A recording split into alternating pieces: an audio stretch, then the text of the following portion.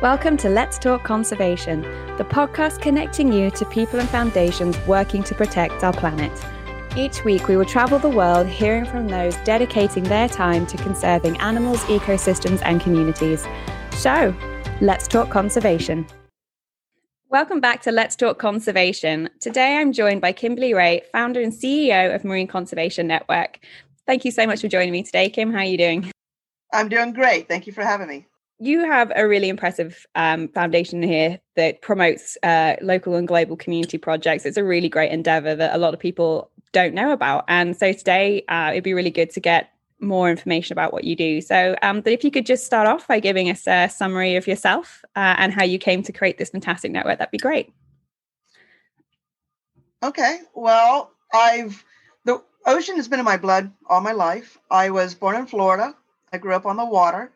My father was a recreational fisherman and was a 60s child. So she was very much into nature and respecting animals and all that. And I grew up always being in the water, sometimes too long, where my mother had to pull me out because I would just start turning blue.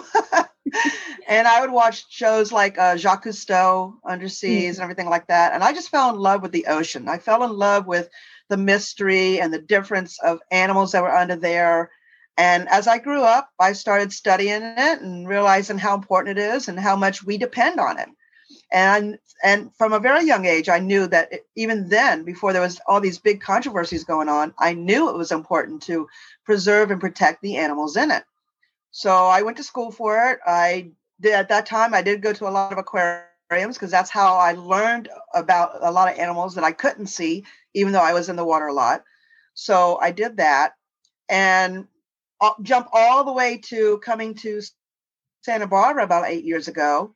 I started volunteering over at our local, what's called a sea center, local aquarium.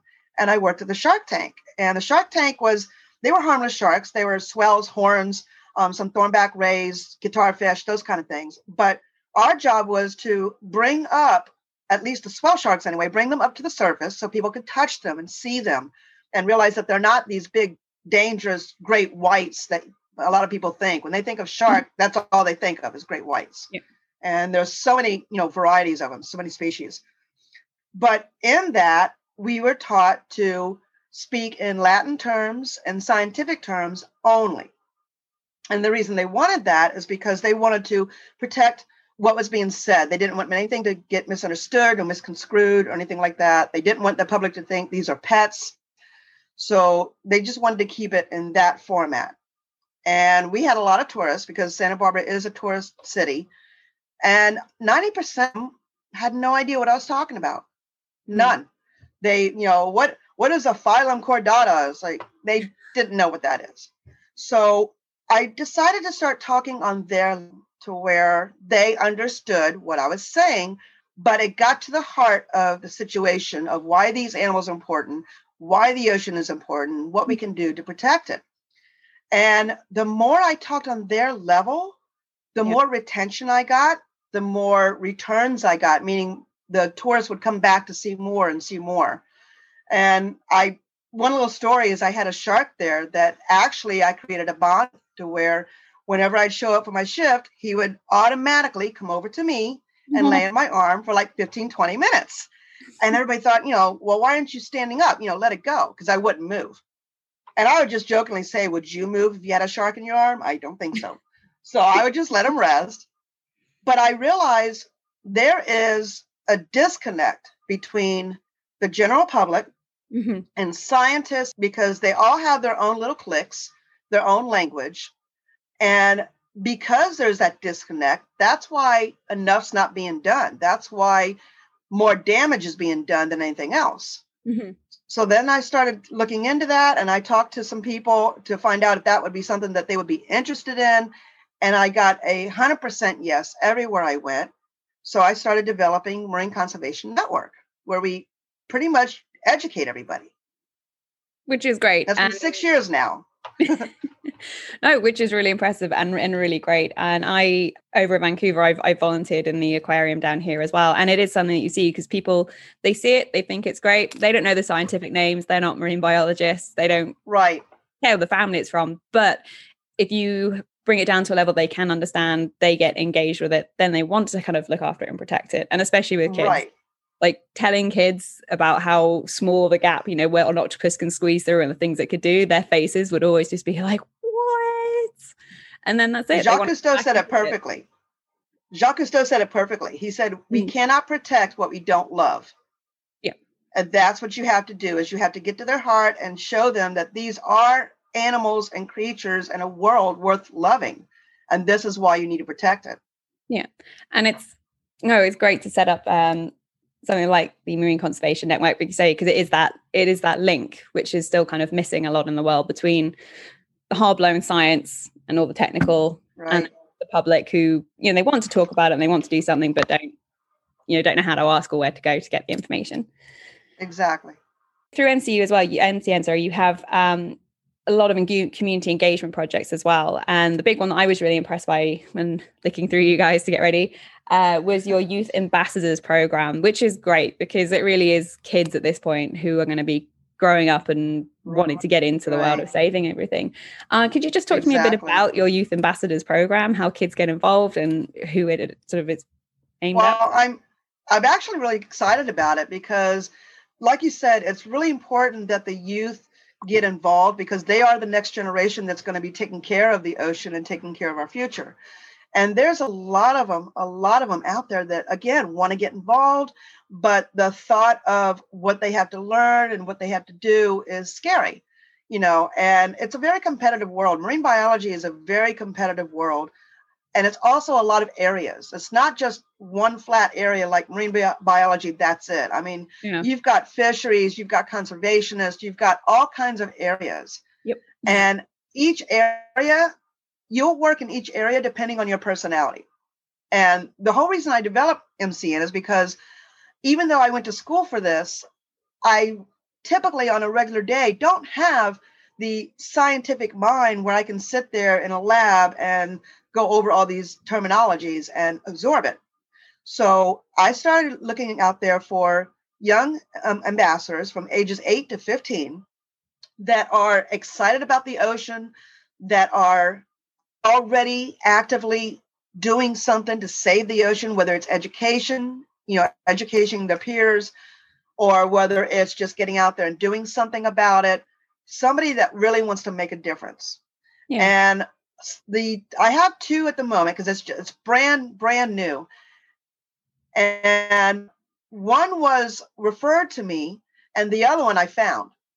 And they are phenomenal. I'll tell you very briefly. The one that's 12 is in Florida. She is in ROTC. She is a diver. She's starting her own nonprofit. She does very well in school. And then I have a 9-year-old in Sri Lanka who is a force to be reckoned with. She makes me want to be better. Okay. She's got her own YouTube channel. She's writing papers. She's writing a book. She's interviewed scientists. She's actively doing something. Wow. So what we do is we have an application out there that anybody that wants to recommend a youth from ages 8 to 15 that would be great for a youth ambassador. They send their names in. We have them fill out an application because we do want them doing well in school.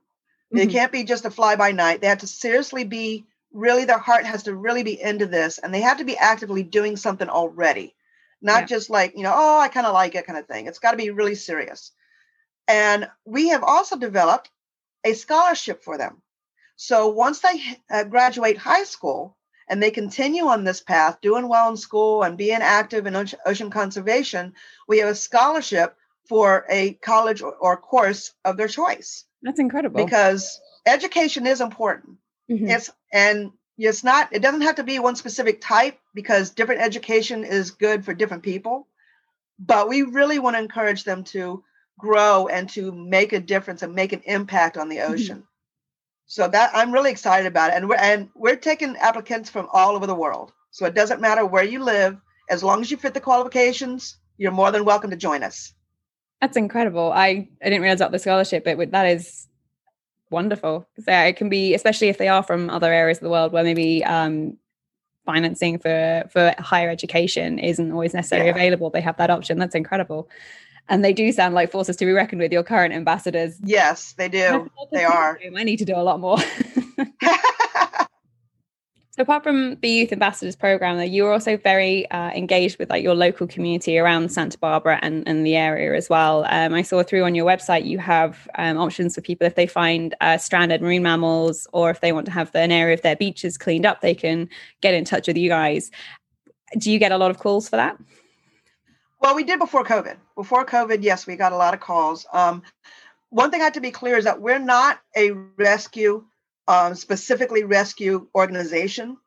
What we do is we're the middleman for like CIMWI, which is Channel Islands Marine Wildlife Institute, and a middleman for the LA Center, because mostly for the one here, because they don't have a lot of manpower, especially since COVID, and they can't get out there as quickly as they would like to sometimes. So if we're out close by or somebody calls us, we'll go out there and monitor the animal and see if they even need to call CIMWI. It might be just up there resting, which a lot of people get confused that if they think it's resting, something must be wrong. And that's not true all the time. So, but since COVID, we haven't gotten too many calls. It's actually kind of eased off a little bit. Yeah. The beach cleanups we were putting together, we weren't really getting a lot of calls for that, except for the fact people would call us if they saw like a crab trap, because nobody knows what to do about a crab trap. Yeah. And basically what you do is there's a buoy on it, and usually on the buoy is a number. And if you call that into the Harbor Patrol, they'll come get it, because it's actually a violation. Oh, okay. So, yeah. but other than that, since COVID, a lot of things have actually slacked off. Mm-hmm. I think they're going to start picking up this next summer. Yeah. Fingers crossed. I hope that they do. Yeah. It's really good. Well, it's kind of a catch-22. Yes, but no. I mean, no, because we don't want those animals to suffer and beach and be sick and all that. But yes, because the activity of knowing that things are done and things are happening in a good way is good. Yeah. When somebody has called in, though, with, like, for example, with the beach cleans, though, what is it? Do you have like a team of volunteers that go out in the desert, or do you advertise it and get like the community involved? That kind of thing. We advertise and get the community involved, definitely, because the more people we have involved, the better the impact. We have a very small team. We don't have like 20 or 25 people, and plus they all have their own jobs anyway. But we do let the community know that we're going to be doing a beach cleanup at such date, such beach, and then we get them involved. That's really good. That's nice. And I imagine you get people who do want to come out and do that kind of thing. It's nice that you get the community engaged, because again, without the community caring, not a lot really gets done. It's hard, especially since COVID. I mean, everybody's frame of thinking has changed because they're so scared. They're more concerned about what's going on with them personally, which is understandable. I mean, they should be, but we also have to think about our future. So that's why we let them know, okay, here's something you can do to kind of help out the future so that we can have a better world again. Yeah. So we definitely get the community involved. And are you out there very actively? Obviously, I know that we're sort of talking sort of virtually right now because, as you say, with COVID, but I mean, when pre-COVID and hopefully afterwards, are you then sort of very actively sort of boots on the ground in the field, talking to people, bringing these problems? Yes. And we especially go down the harbor. Before, not so much now, but before COVID, they used to have a fish market there every Saturday morning, early in the morning. Mm-hmm. And all kinds of people are down there, tourists, locals and everything. And we talk to them. We meet with them. If there's an event that's going on, that usually in October, we have the seafood festival. We go down and talk to people there. We're always going out, and more so, it's picking up. It's picking up more and more. We're always going out there and advertising, who we are. We're here to help, contact us, let us know if you hear anything, that kind of thing. So we're more and more getting out in public. Oh, that's really good. And then you sort of do help organize like smaller conservation organizations that maybe not everyone's aware of, who are working on projects that, maybe aren't the big ticket items that people think about. With doing that, then you kind of doing the research to find these organizations, or do they have heard about you and track you down and be like, hey, do you want to spotlight us? Can we sponsor you? Can we get your name out? How does it work? In the beginning, we were doing a lot of the research and a lot of the networking where we would reach out to people. But the longer that we're known, people are now starting to come to us and saying, this is who we are. We're a small organization, but we really want to grow. Can you please help us out? And since we started in Sri Lanka, we have our ambassador out there and our youth ambassador, program designer out there. More organizations from Sri Lanka actually contacted us in the past week. It's like amazing. Wow. You wouldn't realize how many are actually out there. I mean, they are out in the middle of the ocean. I'm glad they've got these organizations going, but nobody knows about them. They only know about NOAA, and everybody knows NOAA, or everybody knows the Cousteaus. These smaller ones are making a difference, but again, the only way they're going to make a big impact is if they're more well known, if they have more members, if they have more, boots on the ground, as you say. That's the only way they're going to get it. So we start researching, looking into them, finding out where they are located, what they're doing. And if they're right along the lines of what we're looking into, we will definitely offer to put them up there on Spotlight. And I haven't had anybody turn me down yet, because everybody wants to get together. Everybody wants to build a community. Yeah. They're just now starting to come to us. So it's picking up the other way. It does make it a little bit easier when they come and find you as well. Yes, it does. Yeah.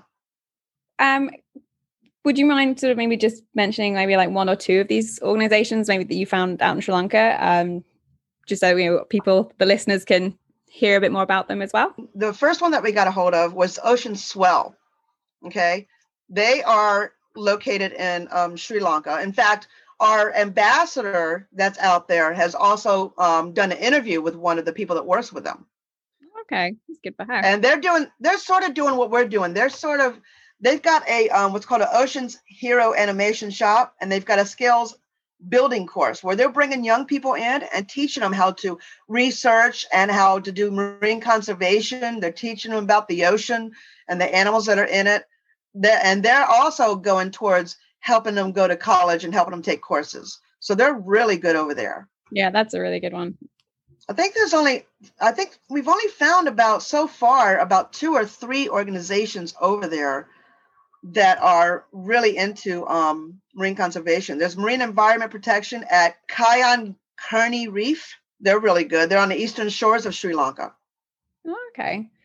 So there's quite a few out there. Mm-hmm. I have to have them all in a file because there's so many. If I want to go back and look at them, if you ask me to throw out names, unless I work with them on a continuous basis, the names don't come to me so easily. It's good just to hear, like I say, to hear a bit more about around the world. Like you say, like there's always the big name companies right that we hear about, but then you forget there's other areas, communities where they're trying to do it, but they don't have quite the same coverage or support that right, exactly. So I mean, and that Ocean Swell one's similar to what NCN does. Sounds like a really good organization. You do so much to support your local community, your local environments, and as well as promoting a lot of global companies as well. Do you get much support back, either from like governments or sponsorships that kind of keep you ticking over so that you can keep giving out the good word? Well, we're an NGO, so we don't get government funding, but we do depend a lot on donations. We have merchandise that we sell where a portion of it goes back into the organization. And then, of course, we apply for grants when we're needing a grant. That's where our funding usually comes from. We don't usually get it from the government because we're an NGO. Mm-hmm. Grants are always a very, very fun prospect. Yeah. But we do bring on a lot of partners. We have about 4 or 5 partners right now with the organization, other conservation organizations, to where they help us out a lot too. Oh, that's good. This is going to feel like we're going backwards a little bit with working in the harbours and stuff. Are they very receptive to kind of the message of doing marine conservation, protection, and all that? Or do you ever find some of the older boys who maybe are like, it's my ocean, the fish will always be there kind of attitude? Well, you're always going to have that. You're always going to have the people that are like, no, we know what we're doing. We're not going to change it. Don't interfere, that kind of thing. But that's very few compared to the majority. We have been very welcomed. And actually, in the beginning, they thought we were with the Harbor Patrol because we had the official uniforms and all that. And I was like, no, because they were scared to talk to us. They thought we were there to, mark them up or write them up or something. Like, no, that's not what we're doing. We're not here for that. But once they got to know us and the more we were out there, I mean, we have a boat, so we're out there all the time talking to all the fishermen. they started being very receptive, and they're more than happy to talk to us. And we're there to help them too, because they've had a hard time, especially since COVID. Mm-hmm. And there's there's headbutting between them and NOAA and the other Fish and Game and everything like that, basically because they don't understand each other's language again, or their plans. But they've been very receptive to us, and a lot of them are happy to see us now. They want to make sure that we're getting the word out and getting them more people to come down there to see them. So it's actually turning out really good. Oh, that's good. Yeah, it's a nice, well, it builds the community of protection and awareness as well, which is a good thing. Yes, exactly. And that's the whole point. We're not trying to stop them from doing their jobs. We're not trying to take their jobs away from them. We're actually trying to make it better for them, but also bring more people to them, because that's how they make their living. Yeah. And sometimes it is what it is, right? I mean, right. People got to eat. Exactly. So obviously once the world kind of opens up a bit more, you guys can get back out on the ground. But where kind of in your sort of going forward in the future of NCN, like how do you see yourselves expanding your reach and coverage to educate and raise awareness? Well, we are keeping on the pattern that we're doing. We're going global. We're opening up more offices. I mean, we have a branch in Sri Lanka. We have a branch in Italy. And we are actually building another branch over in Florida. We've got a team here that's going to stay here in Santa Barbara, and they're going to keep the things going here. But we are moving the corporate office over to Florida and start building out there now. And that we're going to be doing that probably like the middle of this year. So we're wanting to go global, definitely. I mean, like I said, we've got branches in other countries and states already, but we're continuing to do that. And we're just going to keep spreading the word, bringing more communities together, and hopefully make a bigger impact on the ocean than what's being done right now. And there's a lot of issues to cover. And there's no way that one organization can do it. And there's no way that one person can do it. So we all got to come together. And that means moving around and building new branches. No, which is good. Do you get people kind of off the street coming up to you and talking, asking questions about, what can we do about things like marine plastics or, shark finning? Do you get people that come up and ask you specific topics about if you're working in towards that? Or everything in general? It's usually everything in general. I mean, we do have people come up to us, and once they see who we are and we tell them what we do and everything, they'll ask us about, what's the situation with shark finning? What's the situation with the nets out here? And we'll update them on what we know. But we usually just talk to them and tell them, if you hear anything, if you see anything, you can call us. We're right here on the Mesa, let us know. And they're appreciative of that. And they said, great.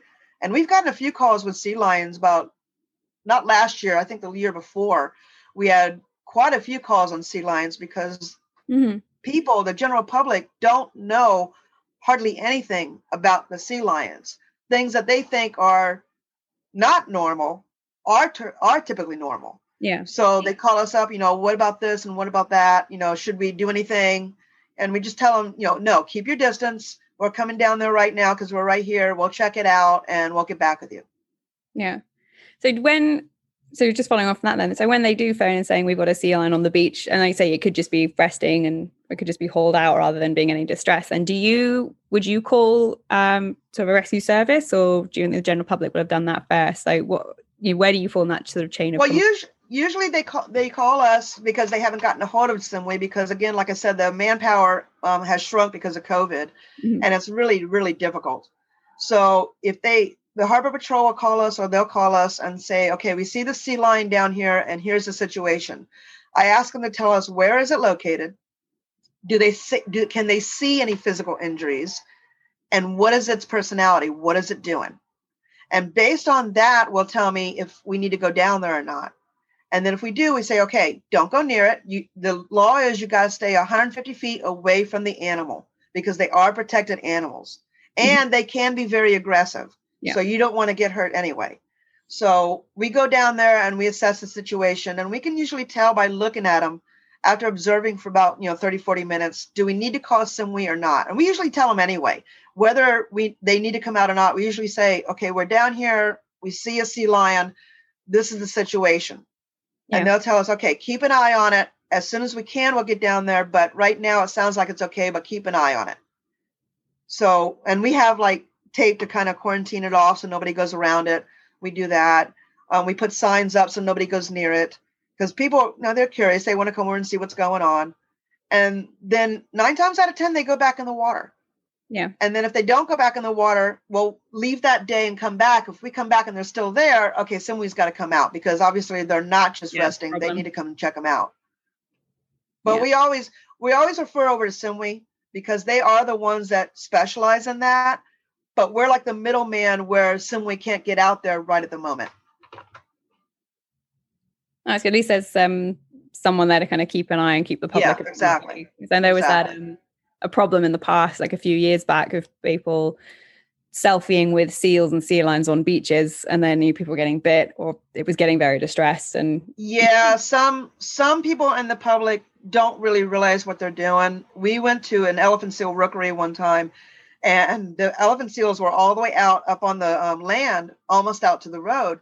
And people were actually trying to go up to them and sit on them while they were sleeping and take pictures. And I almost had a heart attack, because there was one that was sleeping, and this lady came up to me and she just got loud. She got really loud, and he was the bull of the whole harem. And he stood up, and I had to get her out of there because he was getting ready to chase us. Yeah. And people don't realize these animals are powerful. They're 500 pounds, sometimes more. They're very aggressive, especially the males. And you can't just go up to them. Wild animals deserve respect. So that's why we have the 150 feet away. Yeah, no, which is good. And so I like that you say you sort of tape off around him. It kind of, you see tape. Yeah, it's a cautionary tape, like you see, police things. It's a cautionary tape that goes around, and it stands out enough to where people see it before they even get up on it. Yeah, which is good. Yeah. With spreading the good word for conservation in your organization, do you go into schools and do much interviewing and more of an online presence as well? Well, right now we're doing more of an online presence, and we're doing like this, like live interviews, or we, do like a program that we put up a video online. We do have a YouTube channel to where people can go on there and use that for the class presentations. But again, it's been very difficult, but I think we're going to start getting back into it this year again, probably more so. Good. Yeah. No, I hope so. I mean, I know 2020 has been a bit of a year for all this kind of stuff. Yeah, it's been a tough year, but you know what? We're all going to get back into it. We just got to do things a little differently this time. That's all. Yeah. Well, I say with trying to go global, and with the way kind of 2020 went and the massive boom in the online world, I mean, maybe it might even start making your jobs, I would say, easier, but your ability to reach people easier, because everyone is so much now more on their social media, right, on Zoom. Oh, yeah. We go places we couldn't go before because of now we're all online. I say I really do love what you do, trying to connect the public to the science behind the ocean, because like you say, if you don't understand it, you can't protect it, and it's right. Exactly. So yeah, it's educate, love, protect. It's kind of how that all goes hand in hand. And I really think it's incredible. Your youth ambassador program, I think, is really wonderful. And the fact that you've already got sort of around the States, but also out in Sri Lanka, is just really good. And I really hope it continues to gain ground, and that you get more of a global so do I. What you do. So do I. I mean, the more young people we have going in this direction, the better it's going to be. Well, they're the generation now that are growing up with all this technology advancement that, I will be honest, it baffles me a lot of the time. But I know. Me too. I get to the point where I can't even function it so much. This is now the language of the world, and they're more used to it, and so those young voices can spread it in a different way. So I really hope that the Youth Ambassador program continues to pick up and gains ground, and that you guys continue to get the community support to really spread your message. And I really appreciate you taking the time to educate us about what you guys do today. Well, it's my pleasure. Hopefully we'll see how the podcast goes, but maybe we can bring you back in down the line and see how your maybe even how your move to Florida is going, how your programs are picking up, and have a catch up and see where you're at. But yeah, I look forward to it. That's great. But thank you very much, Kimberly. I really appreciate your time. Okay, well, thank you. Thanks for joining us this week. For updates and links about the show and guests, you can check us out on Twitter at Let's Talk Cons01. If you have any follow-up questions or comments for the guests, you can contact us via email at letstalkcons@gmail.com. If you want to hear more on the show and keep listening to us, please subscribe and follow. It means a great deal to everyone involved. Thanks for listening and have a great week.